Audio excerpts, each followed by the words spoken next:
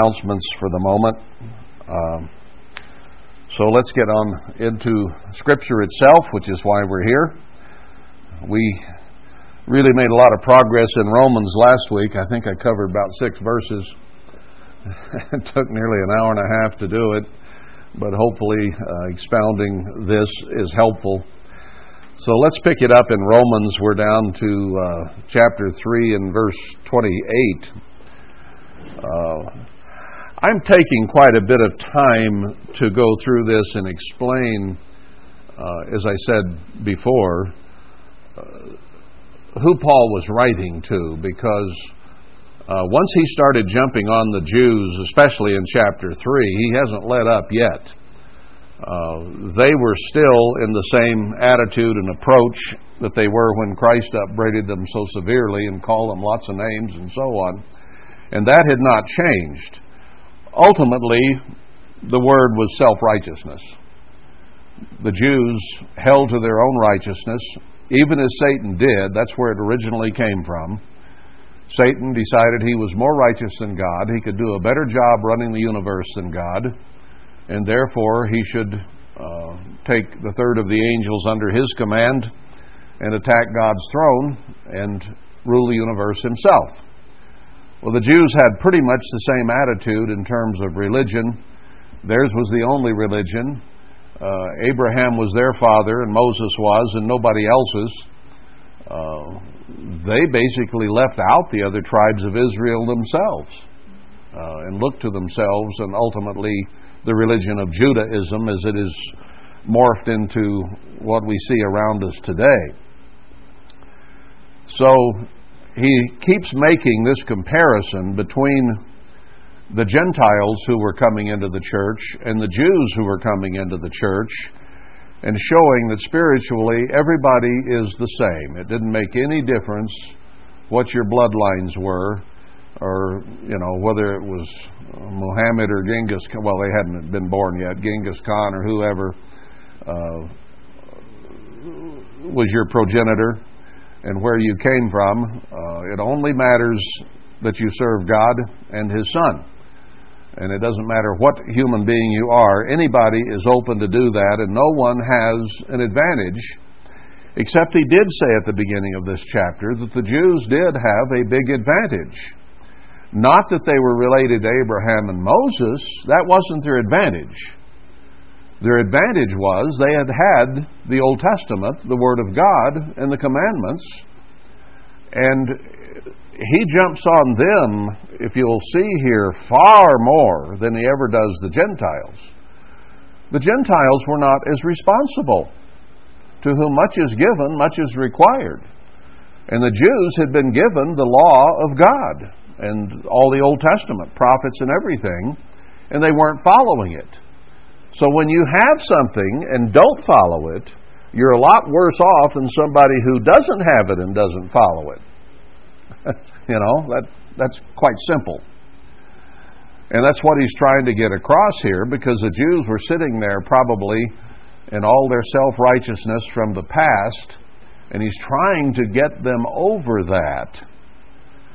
And I think God is doing the same thing with the church today. We had become pretty self-righteous. We're the only work of God on earth. Worldwide Church is the only place that God is truly working. And generally speaking, I think that was a correct premise. It is through Worldwide Church of God that God did the calling of the ones who have the truth. And very, very few have come up with much truth apart from that. Now, there are people here and there around the world that have this doctrine or that doctrine pretty much correct, but they don't have the body of doctrine all put together that God gave Herbert Armstrong. They just don't have it anywhere. I defy you to show me somebody that does. They're not out there. Some of them have 3 or 4 doctrines right. I won't say they don't have only one, but they don't have the understanding that God gave. So, what did we do? Same thing the Jews did. We got self-righteous about it and thought we were special. And God is having to humble us all and have us destroyed as a church before the eyes of God and man and in our own eyes. Because it isn't the lesson to the world that he's teaching. It isn't a lesson to himself that he's teaching. The lesson he's teaching is to you and me. Because we're the ones he's working with, and we're the ones that need to get the message. The world doesn't yet. He hasn't even called the world yet.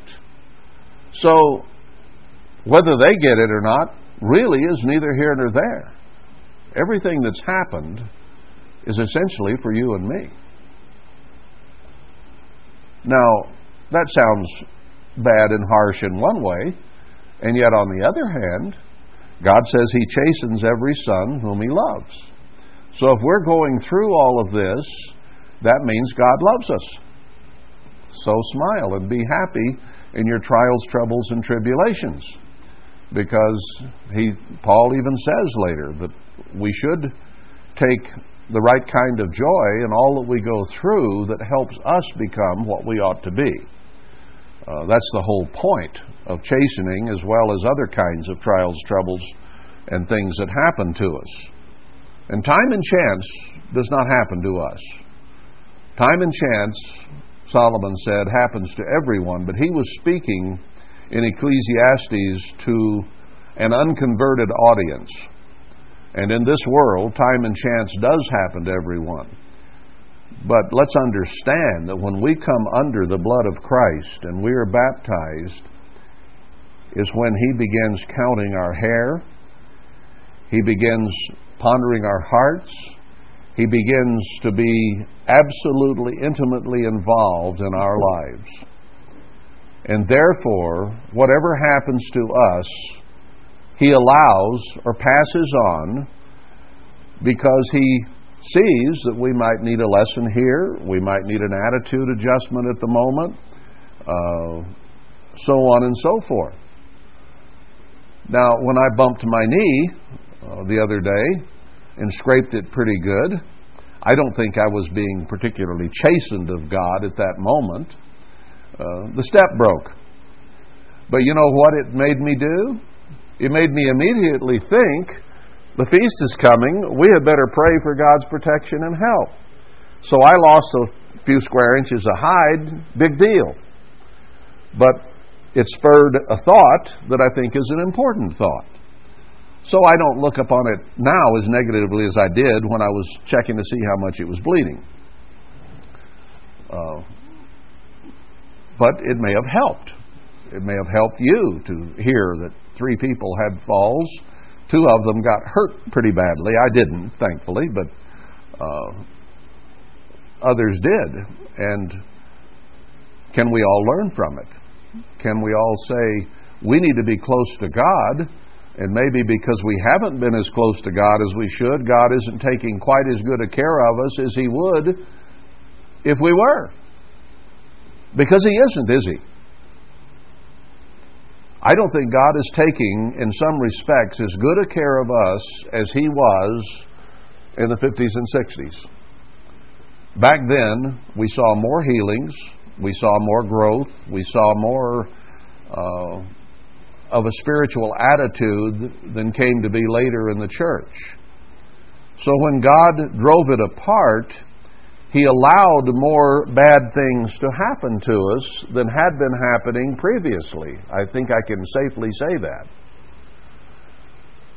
And the church all came apart. So He allows certain things to happen, but depending on our mood and attitude, and therefore His attitude toward us, more bad happens when we're not in His good graces than does when we are in His good graces. So He's allowing more to happen now, to destroy, to discourage, to frustrate, to let Satan have his will and way more than he would, and will soon, when He says He will forgive and turn His face to us, and then we'll receive multitudinous blessings, and He will be looking over us with a smiling face, and He won't allow or pass on as much evil to occur to us as is currently happening. things will get better.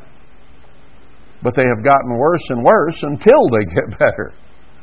And we need to grasp and understand that so that it helps spur us on to having right attitudes and right relationship with God.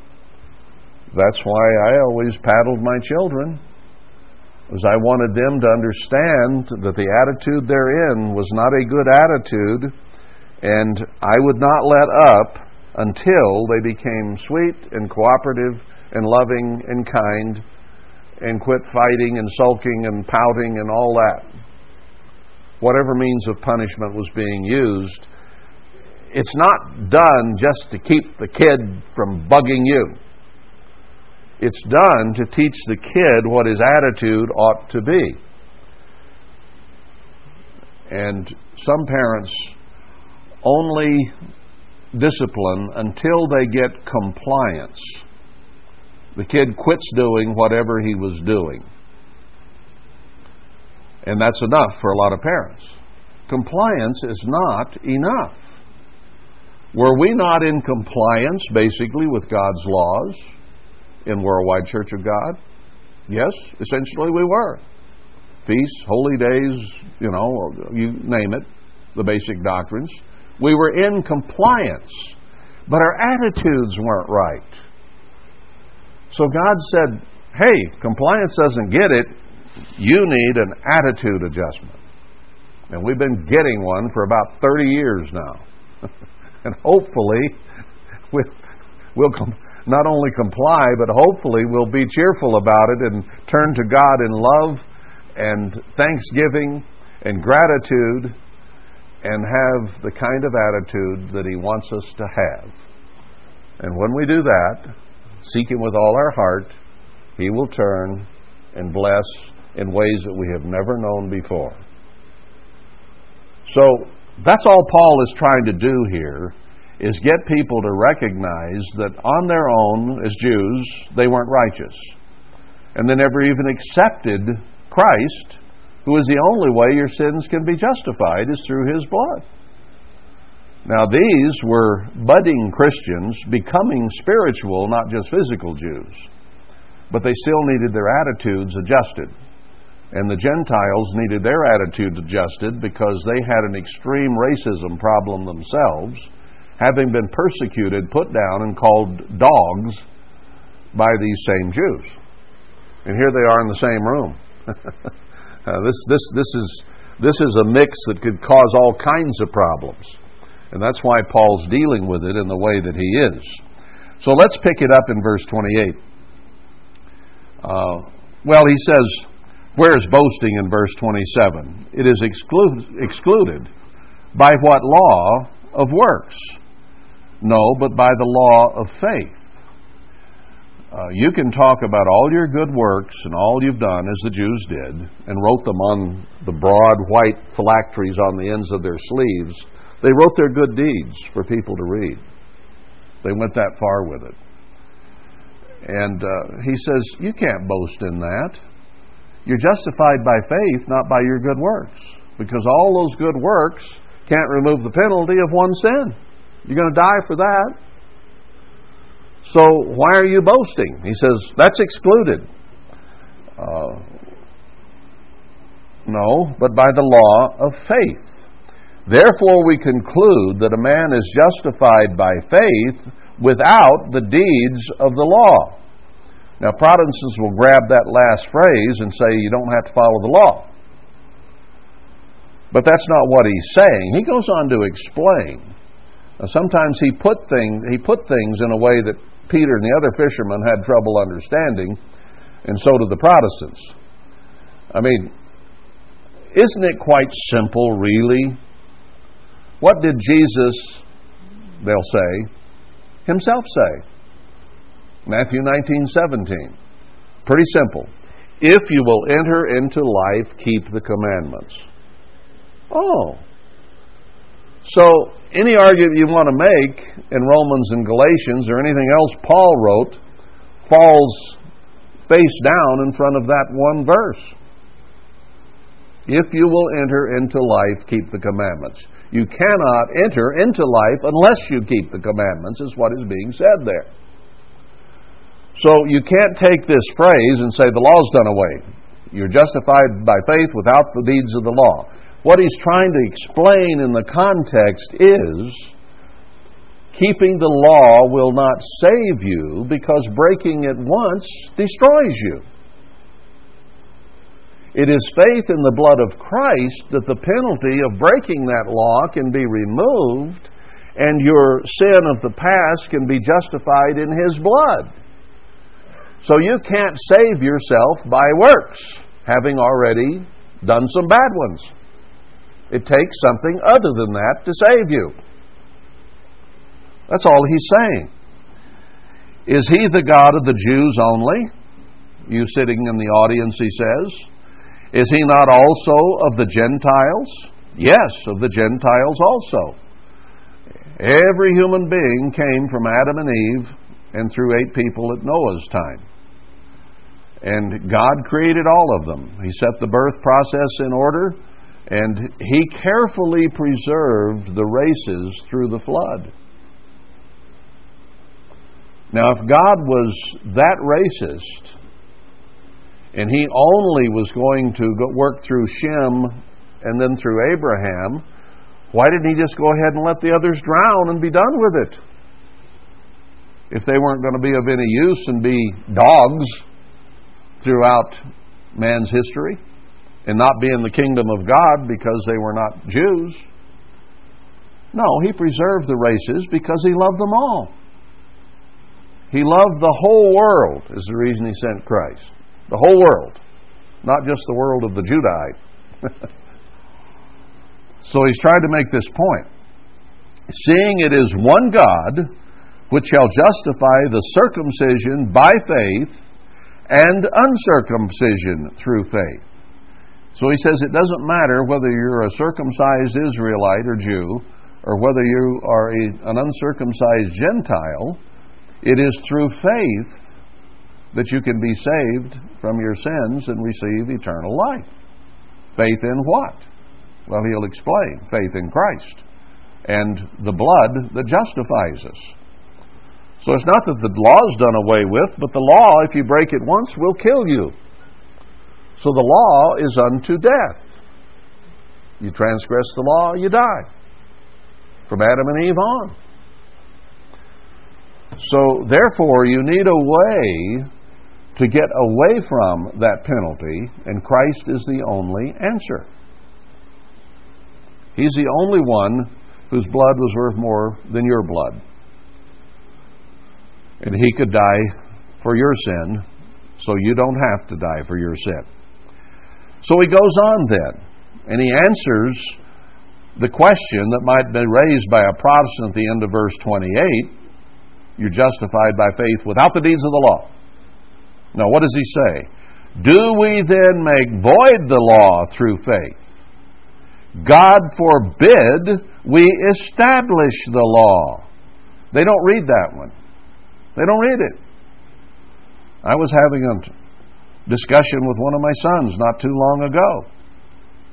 Well, it's been a few years now on that particular discussion. But he was saying we have to get as far from that evil, nasty law as we can. He grew up in the church.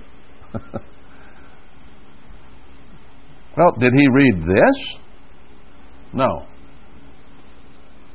We establish the law. Is doing away with the law the same as establishing it? I don't think so. If you're establishing it, that means you're setting it up, you're preserving it, you're keeping it, you're establishing it for everyone to follow. That's what establish means. You can't be saved by the law. You can be saved by having your sins forgiven in the blood of Christ and faith that will transpire. That's how. So he's talking to a Gentile audience who had not known Christ and to a Jewish audience who had rejected Christ. That's the whole point. You've got to go through Him or else. So then he goes on to explain further in chapter 4. What shall we say then that Abraham our father as pertaining to the flesh has found? He says, all right, you Jews go back to Abraham, okay? And he's your knight in shining armor that you all look to, Abraham and Moses. So he says, let's discuss Abraham. Let's see if the deeds of the law or the works of the law are what made your father Abraham justified and righteous. So he's facing the question straight on. You'll holler about Abraham and Moses, all right? Let's get there. Let's talk about it. What has been found out? For if Abraham were justified by works, he has whereof to glory, but not before God. He says all the good works that Abraham did, he might pat himself on the back for and say, what a good boy am I, have done all these wonderful things for people. But he says he can't rejoice before God in those works. Why?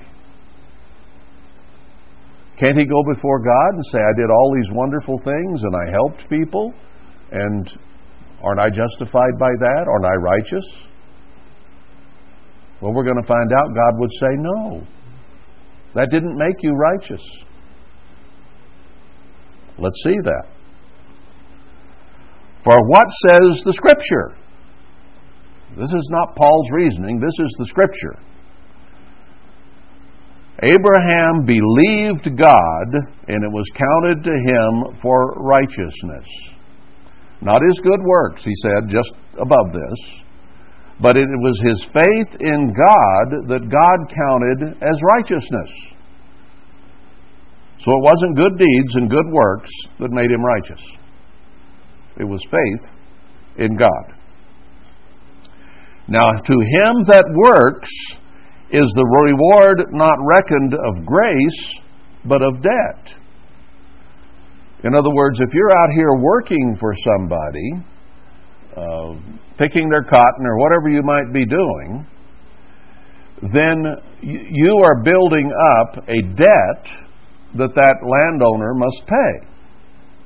Because he's agreed to pay you so much an hour or so much a sack for cotton. And therefore, a debt is being created that at the end of the day or end of the week, that landowner will pay because of the service you've performed. Okay?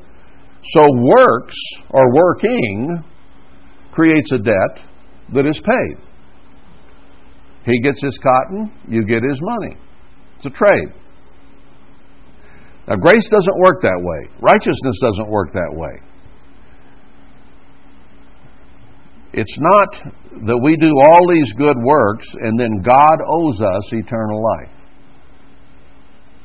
You can't build up a debt like that with God like you can a cotton farmer. Because no matter how many good works you do, you will fail sometimes and you will sin sometimes. And for that you have to die. So you can't go to God and say, well, I may have done this, this, and this, but I did this, this, and this. And I did more good than I did evil. So you got to reward me. And God says, no. That's not the way it works. That's the way the Jews thought. If I do all these good works and put them here for everybody to see, then God can see them and read them too, and He'll know that I have to be a chosen one. No, that doesn't happen. It's not grace. What is grace? Basically unmerited pardon. It is the good grace of God that you do not deserve. So, having sinned even once, we are not in the good grace of God because that sin cannot be pardoned. Every sin you sin as a human being is an unpardonable sin because the penalty is inexorable. The penalty of sin is death. Therefore, no matter how much good works you do, you cannot remove that penalty. You're going to die. Now you got to find some way to get the penalty removed so you can live.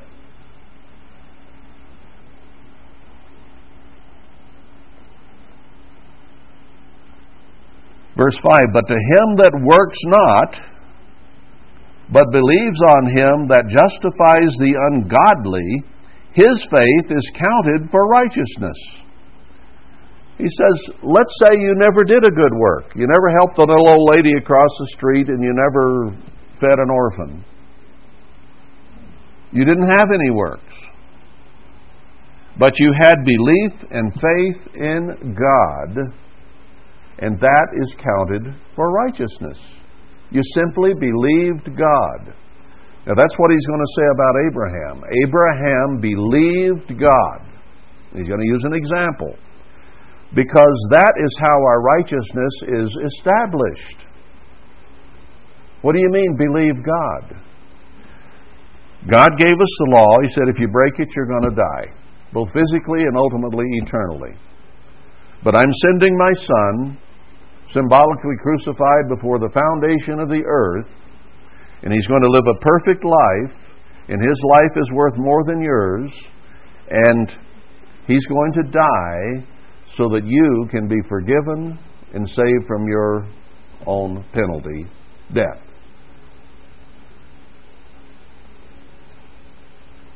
So it is that belief and that faith that process is going to save you. I believe I'm going to be resurrected and given eternal life. That's what I'm here for, is to believe that. Now, can I fail and become a castaway? I'm not once saved, always saved. That's another thing that Paul made very clear. After he had preached to others, he could still become a castaway. So if you continue in obeying and believing and trusting God, then He will save you through pardon that you do not deserve. That's what grace is. So you can't say to God at the judgment, you owe me. I did all this good. You owe me. No, I don't owe you. It is a gift given to you because my Son died for you. So, verse 6, even as David also describes the blessedness of the man unto whom God imputes righteousness without works. David understood God pretty well, and he said, you can be justified without works. Is that fairly clear there? Saying, here's what David said, blessed are they whose iniquities are forgiven and whose sins are covered.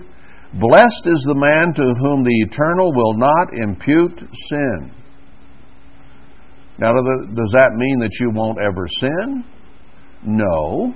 It's that you, if you are under the mercy and forgiveness through the blood of Christ, He does not chalk that sin up to your account, but He's willing to forgive you through Christ's sacrifice.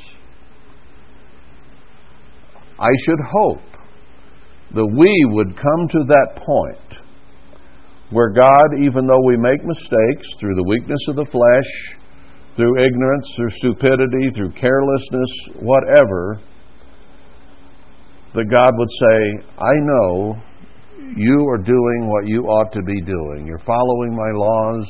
You mean well. Your attitude is right. All right, you screwed up. But I'm not going to write that on your account and kill you for it. I'm going to put it under the blood of my Son. Do you know how many sins you commit without even knowing it?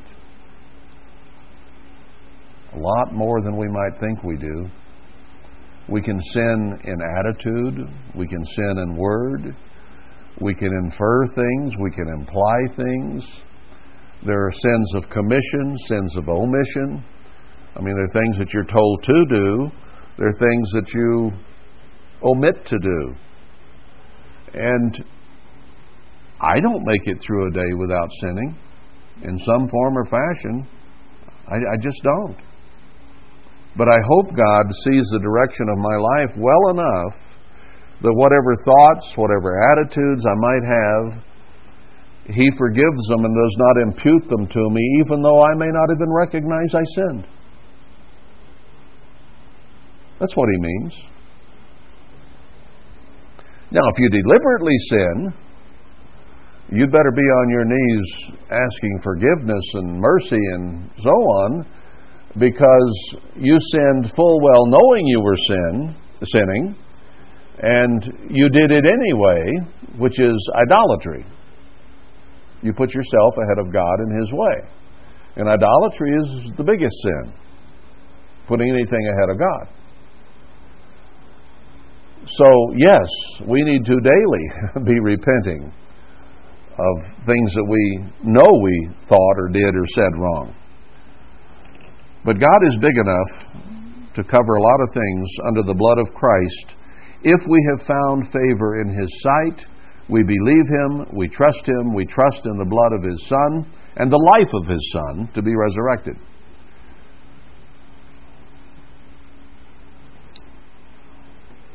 So, blessed is the man to whom the Eternal will not impute sin. Comes this blessedness then upon the circumcision only, or upon the uncircumcision also, Jew and Gentile? Does it apply to both? For we say that faith was reckoned to Abraham for righteousness. How was it then reckoned? So he's going to explain, you who look back to Abraham think you have a great advantage here and you're righteous because you follow Abraham, maybe even worshipped Abraham. Carried it too far. How was righteousness reckoned? When he was in circumcision or in uncircumcision? Not in circumcision, but in uncircumcision. Abraham had found grace with God before he was ever circumcised. Before there was ever a Jew on earth. Abraham wasn't a Jew. I suppose there are probably Jews who would argue that. But he wasn't a Jew. Abraham, Isaac, Jacob, and one of Jacob's sons was the first Jew, Judah. And the other sons were the first of the other tribes of Israel. So Abraham, Isaac, and Jacob were not Jews. Abraham was, long before he was circumcised, he had been imputed righteousness from God. He wasn't circumcised until Isaac was already almost grown. And then his wife got real unhappy with him when he circumcised Isaac and the other men in his company. So he says, circumcision, righteousness came before circumcision. That's the point of this verse. And he received the sign of circumcision, a seal of the righteousness of the faith which he had yet being uncircumcised. So he says, he was accounted righteous by God before he was circumcised, and then God instituted the practice of circumcision as a seal to show who were the descendants of Abraham. And even some of the Arabs, I believe, circumcised to this day, because they came through Abraham. Not through Sarah, but through Hagar. They even circumcised the women, but that's a perversion way beyond anything in the Scripture.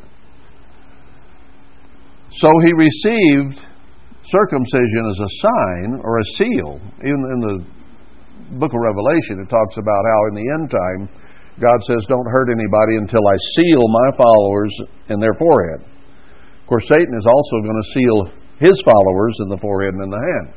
He mimics God. He replicates or, what's the word I'm looking for? Imitates, anyway, the things that God does. So, a seal is what circumcision meant. A seal of the righteousness of the faith he had yet being uncircumcised. It wasn't the circumcision that was important, it was the righteousness through faith. The circumcision was only a sign that had been accomplished, is all it was. And Paul at other place, as we read I think last week or the week before, says that circumcision is nothing, because now the Holy Spirit in your heart is circumcision of the heart. So physical circumcision is not the seal anymore. The seal is God's Spirit in your heart and mind. That's the sign now. The other physical sign went away with the old covenant. We're under the new now. Circumcision is of the heart. So he got this seal that he might be the father of all them that believe, though they be not circumcised.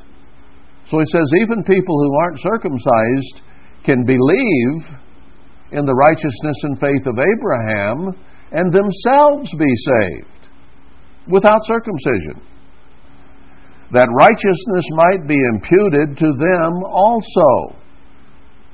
So he was talking to these Gentiles in that audience at Rome and said, some of you are sitting here uncircumcised. And he says it doesn't mean anything. The righteousness of faith that Abraham showed is what you're after also. So you that are sitting here in the audience with your foreskin gone aren't any better off than the ones sitting here who still have it. It's all the same.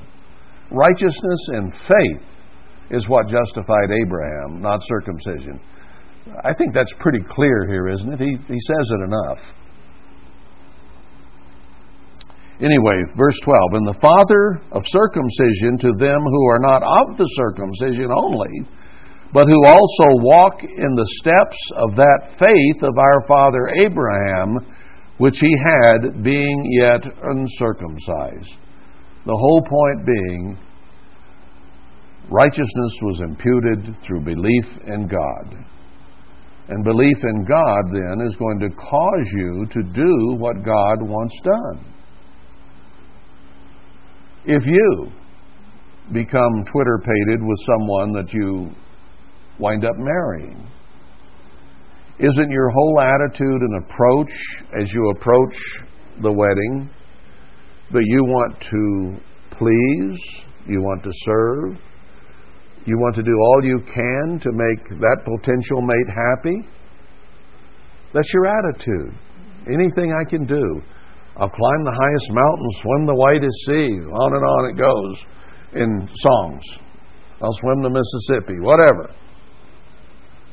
So you want to do everything you can to be in good favor, in good grace, in the light of that other person's eye.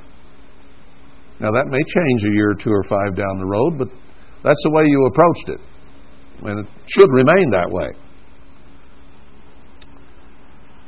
And that's what Abraham was trying to do with God. He was trying to believe everything that God told him. And not only try, but he actually did believe everything God told him. We'll see an example of that here in a moment. Verse 13, for the promise that he should be the heir of the world was not to Abraham or to his seed through the law, but through the righteousness of faith. You know what? The law hadn't even been given yet. Moses hadn't been born. Sinai had not occurred. There was no Passover. There was no Feast of Tabernacles. When Abraham believed God, it was all about Abraham's attitude. So it wasn't through the law. Now we know from Scripture that the law of God was there. Otherwise,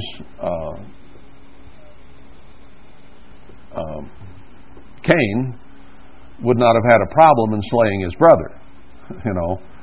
The laws were in effect. They just had not been codified and given to Israel as the law of their society. But they were there. On the other hand, that is not an uncodified law which justified Abraham. It was his belief and faith in God, being yet uncircumcised, that he would become the heir of the world. Now, can others also share in that inheritance? Yes, they can, and he's explaining that any human being can share in that inheritance. But he was going to work through Abraham and Abraham's righteousness so that not only ultimately Israel, but the whole world could be accounted righteousness through their belief in God, and Abraham would then become the heir of the whole world, or all mankind, Jew and Gentile, when the plan of God is complete. Abraham is the father of us all, not just Israelites, not just Jews, but everybody, the heir of the world.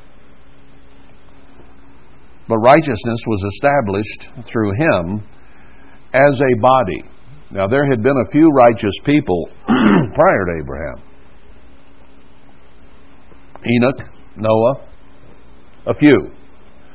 But they had not been made a nation or given a set of rules to order their society through.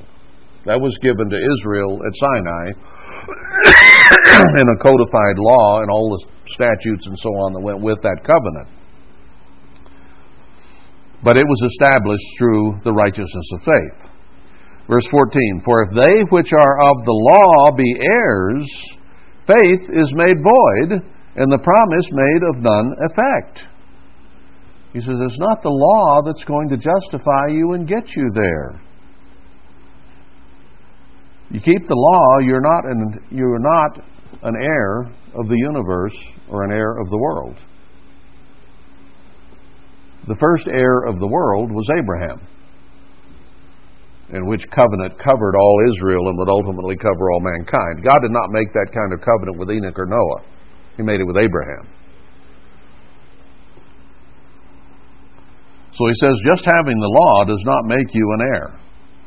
Having the law helps you do good conduct and helps you not die. But since all have sinned and come short, you're going to die anyway. So you better believe in something that is bigger than the law. The blood of Christ. It is heavier, it is stronger, it is better than the law because it can remove the penalty of the law. So it's greater than the law. Now, does God keep His own law? Yes, He does. But His righteousness is not from the law, even as ours is not. For if they which are of the law be heirs, faith is made void. There is no need for faith if you just keep the law and you can be saved that way. You don't need faith. Well, so is he trying to do away with the law still? Are we getting that out of it? Wasn't it Paul that said, faith, hope, and love are the greatest three? Therefore, one of the greatest three things that there is faith in God. So, he's saying faith is bigger than the law. It's one of the big three. And if it's the law that saves, then you don't need faith. But we do need faith, obviously. What did Christ say? Will I find it when I return? That's what I'm going to be looking for, is faith. Right? That's what I want to find, is faith. Why? It goes all the way back to Abraham. It was Abraham's faith, that is his trust, his belief in whatever God said would happen. And that was counted for righteousness. Because the law works wrath. For where no law is, there is no transgression. If there's not a law, you're not transgressing. I explained that last week. If there's no speed limit, I can go as fast as I want to. It doesn't make any difference. If there is a law and I transgress it, then I get a ticky. You know? Therefore, it is of faith that it might be by pardon, to the end the promise might be sure to all the seed, not to that only which is of the law, but to that also which is of the faith of Abraham, who is the father of us all. Jews and Gentiles were in the room. He's the father of us all. So how can you pick at each other and say, I'm better than you? No. We all have the same father, Abraham, same father, God. So one cannot put himself above the other. It's all through unmerited pardon because Jew and Gentile had both sinned. Verse 17, as it is written, I have made you a father of many nations before him whom he believed, even God, who quickens the dead and calls those things which be not as though they were. So Abraham believed God, right? And in believing God, God said, I'm going to save Abraham. And he spoke of something that has not yet occurred. Abraham is in the grave. He knows nothing. He has not ascended to heaven, even as David has not, according to Acts. He's still in the grave. And he isn't thinking about it. He isn't still wondering if he's going to be in the kingdom of God or not. He's just dead, and the dead know nothing, Ecclesiastes said. But it's as good as done. God said, because Abraham believed me, I'm going to make him eternal. I'm going to resurrect him and give him eternal life. That's what Paul's saying. He speaks of those things which are not as if they already were. There are a lot of people who've died in the faith. We got some of them right up here in the ground, not very far from here, that I believe are going to be in the kingdom of God because they believed God. They trusted God and they believed in the sacrifice of Christ. And they're going to be resurrected in a moment, in the twinkling of an eye, and be in the first resurrection. Now, God's already said that. It hasn't happened yet, but it's gonna. That's why I said last week, do you really believe it? And that's what this is all about.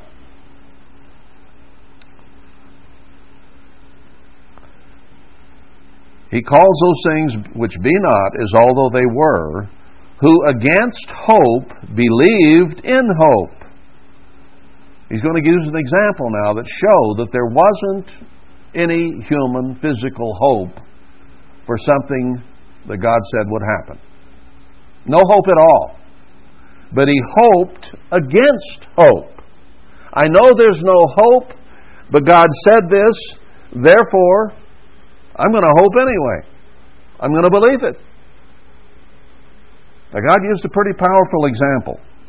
Who hoped against hope, believed in hope, that he might become the father of many nations, according to that which was spoken, so shall your seed be. And being not weak in faith, he was strong in faith, not weak. He considered not his own body now dead, when he was about 100 years old. Abraham was way beyond the point where he could engender a child.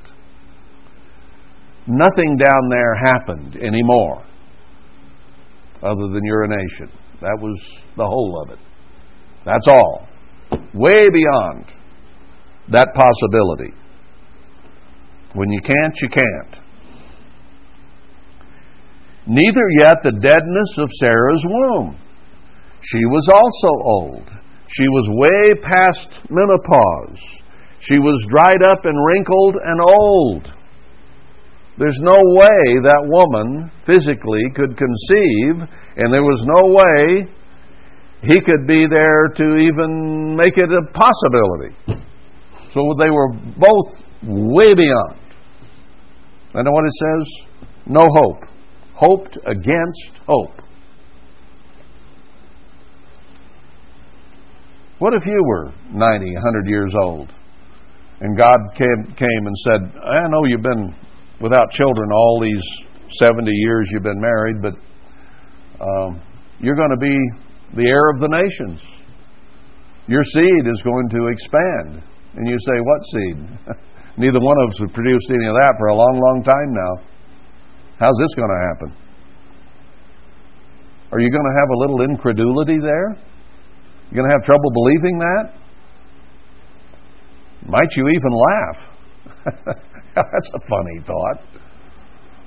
But yet, that was just a surface attitude. Maybe a little deeper with Sarah, but she got over it pretty quickly. And believed that he would be the father of many nations when that wasn't a human possibility.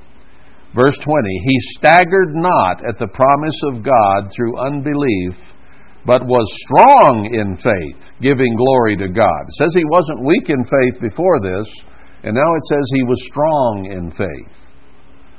When God told him, you and Sarah are going to have a baby, he believed it. Now, that doesn't mean that he didn't at some point have other thoughts and begin to, in his mind, say, how did God mean that? Sarah, seeing no life in him and knowing there was no life in her, had this handmaid, Hagar, who was not beyond menopause yet. So she began to reason, well, maybe God didn't mean me. Maybe he meant Abraham would have children through me as the proxy, or through Hagar as the proxy of me. So she invited Abraham to go sleep with Hagar. And that generally does not work out too well, and didn't in this case either. We got lots of Ishmaelites running around who hate Israelites to this day. But they began to reason a little bit. Now, she thought maybe I'm the problem, but she was kind of forgetting that Abraham was also dead that way. So how is he going to engender children through Hagar any more than Sarah? Even though Hagar might be possible, it still wasn't with him. At least not at that point. But he staggered not, but was strong in faith, giving glory to God, and being fully persuaded that what he had promised, he was able also to perform. Now, he was not depending on himself at that point. He knew he could do nothing. So he believed God could do something. And that's something we need to come to truly come to grips with. As Christ said, of myself I can do nothing. It's all through the Father that I can do something. So he was the Son of God on earth, and yet on a spiritual level he could do nothing. Could he have breakfast? Yeah, but he's talking about something more than that, something important. Yeah, we can go through the physical life as long as we're physical, but we can't accomplish anything that is eternal or important without God. Now, he had been promised something, and he didn't stagger. He believed it, and believed that God could perform it. Didn't know how, but he believed it anyway.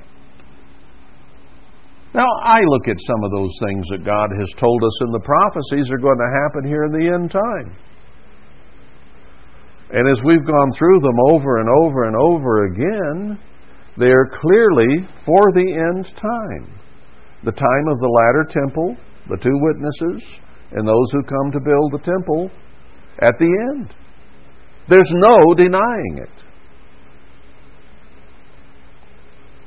But do we believe it? There are some who came here having heard that message and said they believed it, and they believed it enough to get here. They did not believe it enough to stay here when it didn't happen as fast as they wanted it to.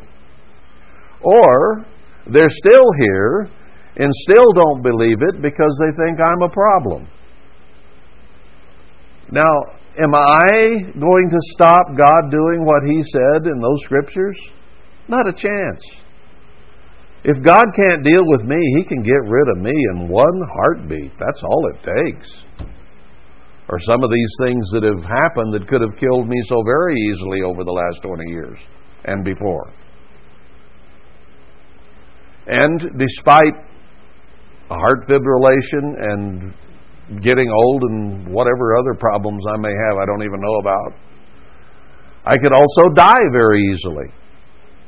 But if God could cause me to die with one heartbeat, He could also cause me to live with one. It's all His business. My life and yours.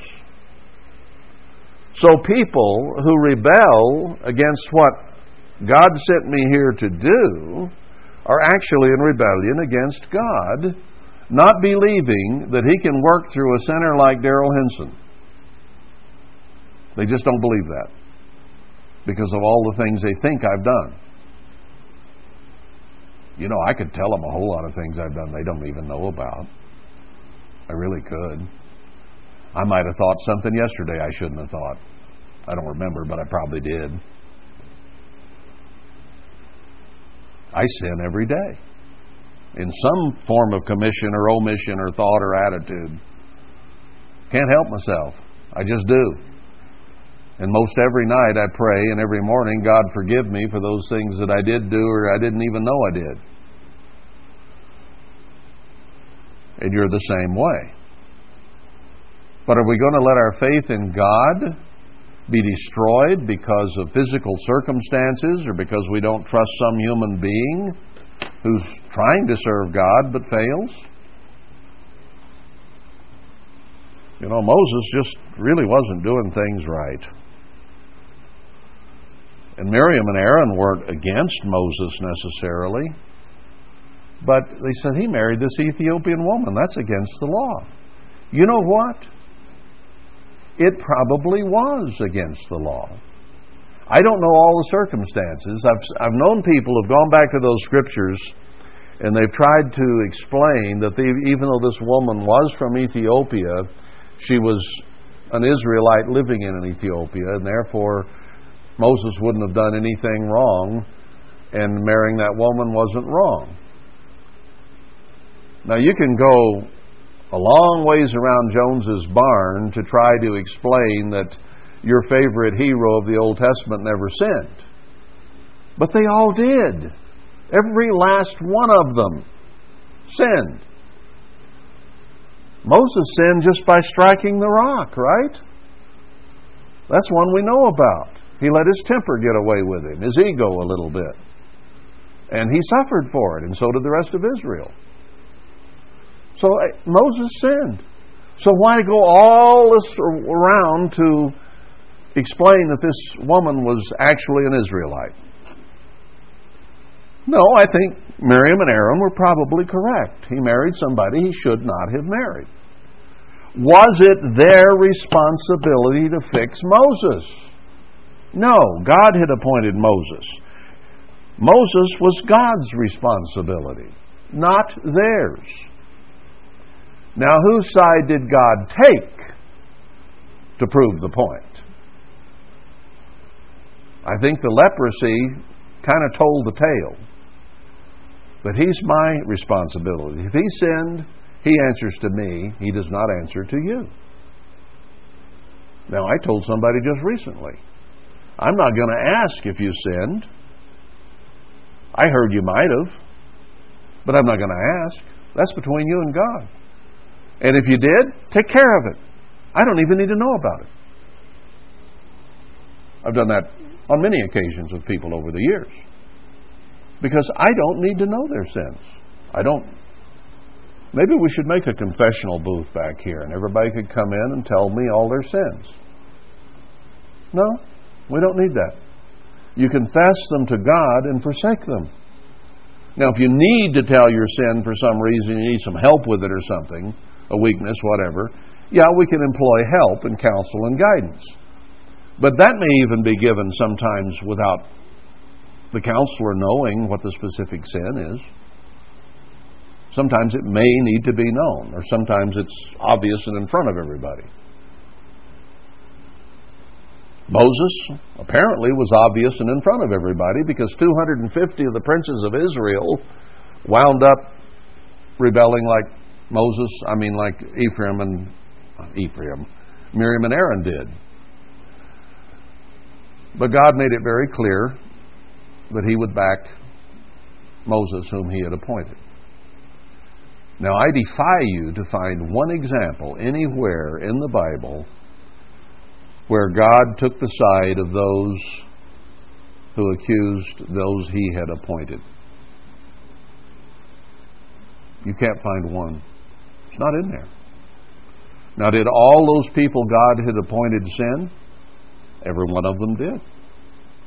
But God, in every case, backed the one he had appointed, and those who rebelled against his authority that he had placed there suffered for it. Ananias and Sapphira in the New Testament, for a quick example.